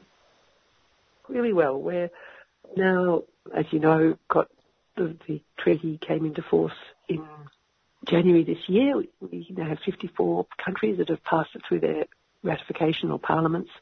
We have 86 countries that have signed it, so there's lots more ratifications coming. We're running, if your listeners are interested, we're running a band school, which will it'll be 5 sessions run between the 28th of June and the 20th of September. If you just put ICANN band school, it should come up on your feed or on your internet search, so ICANN band school. And it's 5 sessions, and it basically just lets people know all about the treaty and all about how you can help with getting this to be something that Australia signs and ratifies. We were very pleased. The ALP, when they looked at their policies earlier this year, they streamlined it, so they cut a lot of policies, but their firm commitment to sign and ratify this treaty remains. And it's clear that, Australia has signed all of the multilateral weapons treaties. It's absolutely clear that this will be signed at some point. It's just a matter of when. There's other works we're doing. We're always talking with members of Parliament, but we've also got the cities appeal. We've got now 35 cities, including Sydney, Melbourne. One of the most recent ones was, in fact, Mount Isa, not a particularly left-wing council, but Mount Isa. And, in fact, one of our ICANN board members went up to Mount Isa with some of the WILP, the Women's International League of Peace and Freedom campaigners in Queensland, who've done a terrific job, and took up our Nobel Prize medal to show the councillors at Mount Isa just as a thank you for their support. We recently had a webinar with the Australia Institute, if people want to Google that, if they want to find out more about the treaty. And we're really looking forward to the first meeting of states parties, which is where all the countries that have ratified the treaty will get together. And with a bit of luck, that will happen next year in January in Vienna. Hopefully in person, if we can get everybody vaccinated and things back to normal. It's interesting how much life is getting back to normal in places like America, where the vaccination rates are increasing a lot. Yeah, I was speaking to someone over there and saying, well, you know, a lot of you are vaccinated, but still quite a few. There's a lot of vaccine resistance. And that person said to me, yes, what will happen is that, and the numbers in the US are dropping, which is fantastic, and have dropped a lot in England. But in the pockets of vaccine resistance, what will probably happen, and it's an interesting analysis, that what will happen in the pockets of vaccine resistance, that yes, there will be coronavirus, and yes, people will die, and then people, once they see that this is such that then the vaccine resistance in that population will drop down and people will start to accept it more. So it's a pretty grim way of learning that the vaccines are needed. But yeah, anyway, but I'm hoping the meeting of state parties, I've digressed back onto coronavirus, but I'm hoping the meeting of state parties in Austria will go ahead next year. Finally, Margie, just to reiterate that it was in Australia there ICANN began, and it was the work of MAPWA that set it up. Yeah. Medical Association, we're very proud of MAPWA, of ICANN. It was like MAPW giving birth to a gorilla. ICANN's gone internationally. I wasn't around when it was founded. It was people like Bill Williams, Tilman Ruff, Dimity Hawkins, Dave Sweeney. Sue Wareham was a founder. We were talking to her. So they were the people that had the genius to put it together, and then it spread internationally and got the treaty in 2017 and the Peace Prize. So yes, MAPW feels very proud of ICANN, and we work closely together. Great to talk to you again, Margie. Well, thank you so much, Jan, for the opportunity. Take care. I was talking there with Dr. Margie Beavis, who's a GP, who also works with medical students at Melbourne University, and also lots of work with Medical Association for the Prevention of War and the International Campaign Against Nuclear Weapons. And I might add, a great supporter of Tuesday Home Time and 3CR in general. So please add your support to Margie's. You can either ring now or through the week on 9419 8377, or you can go to the website 3cr.org.au/donation and nominate Tuesday Home Time. And thank you. So that's it again. We need your support to keep interviewing people like Margie, because if we don't have the money, the station doesn't work. So do please 9419 8377 or 3cr.org.au/donate. And again, thank you.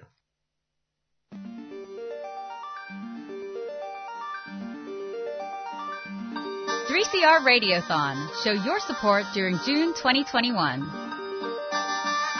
As much as we are lied to that what is happening in Palestine is complicated, there is nothing complicated about it.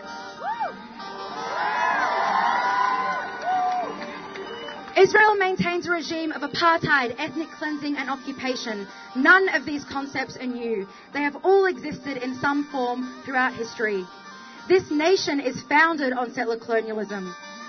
Drawing parallels between our struggles doesn't only shed light on the commonality of different social justice issues, but it also shows us that as Palestinians, our freedom and liberation is so inherently intertwined with the freedom and liberation of so many others around the world.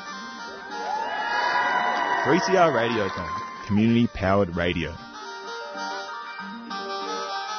To donate, call 03 9419 8377 or donate online at 3cr.org.au.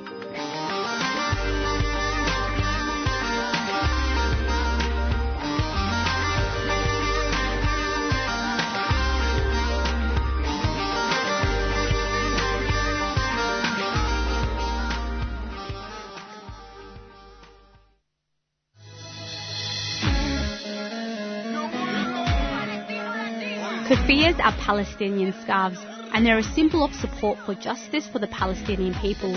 Buying one will support the last remaining factory in Hebron that makes keffiyehs, and all proceeds from the sales support projects in Palestine, especially Gaza, as well as local solidarity organizations. From the traditional black and white keffiyeh to an array of modern designs, all scarves are just $30 each. Explore the range and order online. Wear your support for the rights of Palestinians. Go to keffiyehs.org.au, that's KUFIYAS.org.au, a 3CR supporter.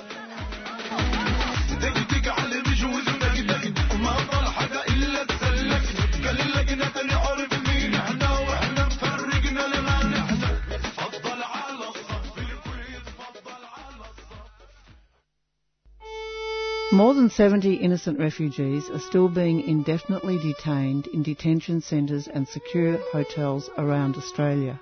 Over recent months, many fellow detainees have been released onto bridging visas. Those remaining are desperate to know why they are still held. It is indefinite, it is cruel, and it is unlawful. Every day a group of supporters protest this brutality outside the Park Hotel at 701 Swanston Street, Melbourne, where 11 men remain trapped and whose hopes are fading and whose mental health is declining. The aim of the protests is to raise awareness of the situation for the general public, but also to show support and solidarity to the men inside. It is also for the approximately 200 refugees still held offshore. Please come along any weeknight at 6 p.m. or weekend at 3 p.m. You're listening to 3CR Community Radio 855 AM on digital and online. 3CR Radical Radio. Next on Tuesday home time for this radiothon program, I'm speaking with anti-war activist Brian Terrell at his home in the US, the Strangers and Guests Catholic Worker Farm at Molloy in Iowa. Brian, like many others, was an active member of Voices for Creative Nonviolence, which closed at the end of last year, but is continuing his activism, his writing, and hopefully a trip to Germany next month, where US nuclear bombs are stationed. But first I asked Brian about his years with Voices, beginning with when he joined. Yeah, I've been an activist since 1975. When I was 19 years old, I dropped out of college and went to New York and joined the Catholic Worker, and that was the beginning. I've been involved in anti-war and social justice work, since then. And actually, I was a part of Voices in various ways from the founding of Voices in the early 90s as Voices in the Wilderness. But it was, in 2009 that I kind of got to be, that was mainly the focus of my activism with Voices, starting about then.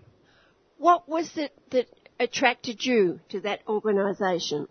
It was, the people mostly, and the fact that it was they were all people who started it were all friends of mine, and people I'd been active with in other ways. And also because it was very direct, nonviolent direct action oriented. It was started with when the sanctions were going on between the two Gulf Wars, between 1991 and 2004. There were sanctions on Iraq that were devastating. It was a state of siege, really. Almost nothing got in. And Voices I went on one delegation then to Iraq in 1998, I think. But Voices organized delegations of people to violate those sanctions. The United States threatened us with 12 years in prison and $1 million fine for every time we went to Iraq. After the sanctions, after the U.S. invaded and occupied Iraq, the sanctions were over, and Voices became Voices for Creative Nonviolence and got to be much more diverse in its interests with anti-nuclear weapons and worked on issues like mass incarceration and police violence, and we started visiting visiting Afghanistan on a regular basis and forming relationships with people there. And also one thing about Voices is that it never was an official entity of any kind. It was never incorporated. It was not an NGO. It was, just more of an idea than it was never a bureaucracy. That was very comfortable for me to work with. Well, let's talk about those years. There's friendship, there's skills, there's solidarity, there's travel, there's jail. There's lots of things happening over those 12 years. Yes, and I appreciate this. I've been an activist, for many years, and part of that time I was, we raised our kids. We live on kind of a subsistence farm here in Iowa. Lived very cheaply, but when our children were still at home, I worked mostly. I never worked full time, but worked at part-time jobs. Mostly in nursing homes and other kind of work like that. Very low pay, but hands-on kind of work. One thing with the Voices, no one had a real salary, but we had a stipend. But I think what it did for me was that I was able to, during those years, just do, with working things out with the folks here on the farm and other friends, I was able to have the means and the time to write and to travel and to answer invitations. I think one of the things that we did, I'm thinking about now, still working very much on the issue of the use of drones by the military and now increasingly by police. And Voices was in the very beginning of people beginning to be aware of what this means. And I think the fact that there were several of us who had the time, who could, and the means to go to places all over the United States where there are drone facilities, and to, what the local people in each of these places did was, of course, the most important. But I think the fact that there's Kathy and Buddy and I and a few other people were able to go places, and having been to places like Afghanistan and Palestine, to be able to speak about this and to be interpersonal communication between the different anti-drone groups in Nevada and California and New York, in the UK as well, and in Germany, that we were able to kind of cross-pollinate between the different groups. That the anti-drone movement, I think, really was very much helped by the resources that we brought, and also having the time, even being able to have the support to go to jail.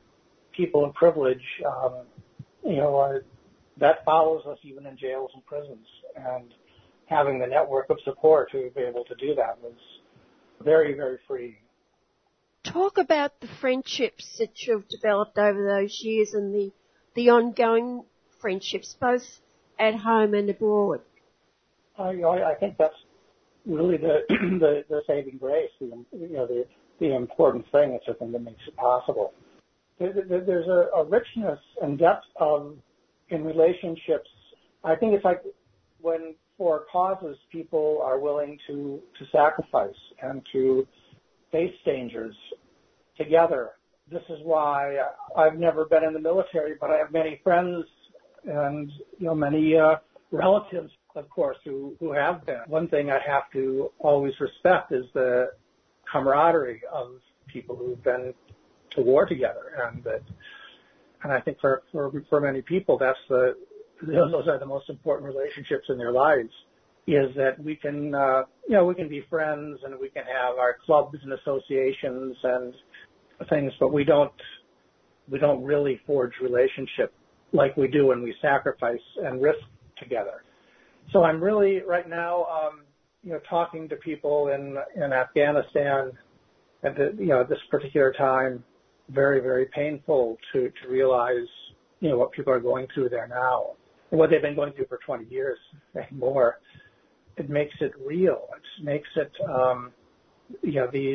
the sufferings of people in the world, these are not abstractions.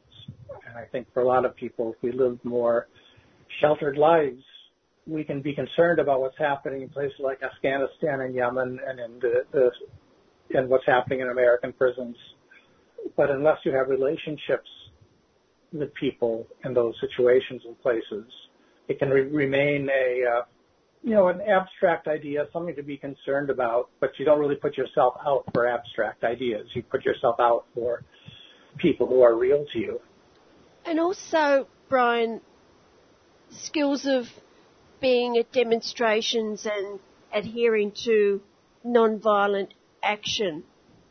When you're faced with the adversities I'd imagine that you are, how difficult or easy it is for you to stay with that non-violence and to stay calm in face of that adversity? I think for myself, I feel in taking these actions, I've done a lot of it. I've, been arrested several hundred times. I was just, the 31st of May, I was arrested for the first time in more than a year. And for some people, going back to normal means going to eating in a restaurant or going to an in-person church service or going to a concert or going to an art museum or taking a bus someplace. Normal means different things for different people, but for me, part of it was to be at a demonstration and, being arrested, handcuffed, and taken away was part of that's been my strange life. That's been kind of normal, but it is a discipline, and you learn it, and it's something that happens that's can be very, at the same time disarming in a way and empowering.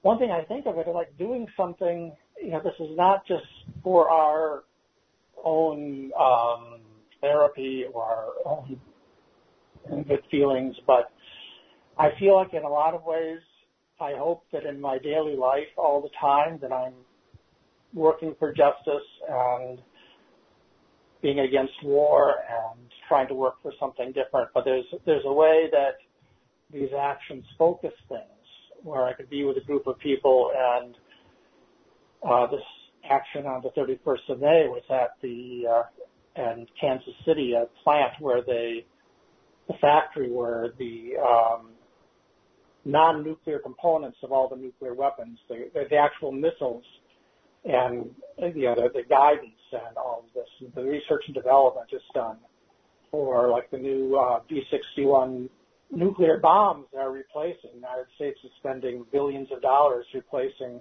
all the gravity drop nuclear bombs, and all that's happening 100 miles from my house. And so to go there physically and to go onto the property and to tell the federal police who represent the people who are making these bombs to say, no, I'm not moving. I'm here and I'm not moving, brings it into a concreteness that I think is very clarifying.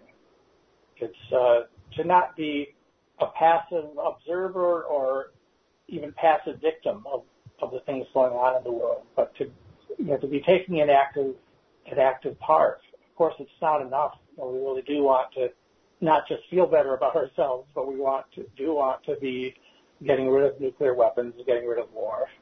But these actions have, I think they're very healthy for us as individuals and as groups to sometimes act out our convictions.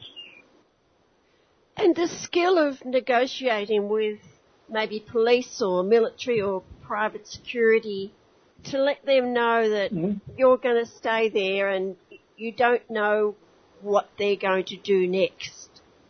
I prefer to think about our communications with the police, and there's many theories about this, and some people do a lot more of it, and then some people don't talk to the police at all. I like to think of it more about communication rather than negotiation, because what we're talking about are things that are not negotiable. That building nuclear weapons is a crime, and it's a sin, and it should stop, and there isn't any kind of middle ground on that. But at the same time, we have to respect the humanity of the people who are involved in committing these crimes and in protecting those who do, and that it's never. I think we have to. I feel personally that I need to act not because I am not part of of the responsibility for these things, but to claim responsibility. Some people would say that by demonstrating they can make themselves innocent or wash their hands of it. And I think I'm just as responsible for the nuclear weapons being made in Kansas City as any of the people working in those plants and the police that are guarding it and everything. I don't feel like this is something that they're doing and I'm good and I'm trying to stop it, but I'm taking my part of the responsibility because I'm acting because I am responsible, not because I'm not. I'm not acting out of innocence, but I'm claiming my responsibility and saying, we're all a part of this and I'm a part of it too and it has to stop. I'm putting my body here to say that. I think in this time in Kansas City, it was really, we had a program outside the gate. There were several speakers. We had a sound system, some 70 people were there, and 5 of us then walked onto the property and refused to leave and were arrested. And the police were listening very intently. And I'm looking forward to being on trial, and I'll be defending myself and having those police officers be there as witnesses against us, because I'll be able to ask them what they heard and what their impressions are.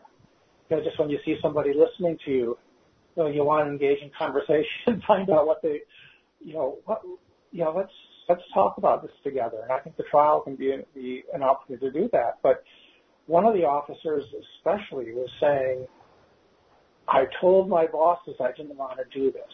I told them I didn't want to arrest you, but I was ordered. I was told I had to. He wanted to make sure that we knew that. And then when all the paperwork was done, we were held for a very short time and then given a summons to court, and they took our handcuffs off and told us to go. And one of them, this one officer was just saying, as we were leaving, said, and very earnestly, are we friends? Are we friends? Are we okay? And just wanting the assurance that we weren't angry with him. and I think that was a very special moment. At the same time, I think sometimes things get so friendly that the point is missed. I think we are in contention, and these are very, very serious things. And there's some things that there are many things we can compromise on, and many things we can negotiate. And there's some things that we can't, and we have to stand firm. We can be open and respectful. Part 1 of interview with Brian Terrell, activist, anti-war activist from the US, who's been at it since he was 19 in 1975. And here at 3CR, we've been going just about that time too, 1976. So that's a long time to be working with communities, with people in struggle, whether they're in Australia, whether they're in the US, it doesn't matter where they are. 3CR is part of that network. So if you could like to help keep 3CR on air for yet another year, when you think it's 1976 to 2001, it's many, many years. So we want to keep on going for many, many more too.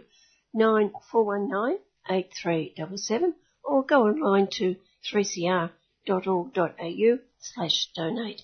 And if you wish, you could put it down to Tuesday home time. So that'd be great if you could do that to make sure that 3CR stays on air yet another year, like Brian, who's determined in the US to keep on his activism. You've been listening to a 3CR podcast produced in the studios of independent community radio station 3CR in Melbourne, Australia. For more information, go to allthews.3cr.org.au.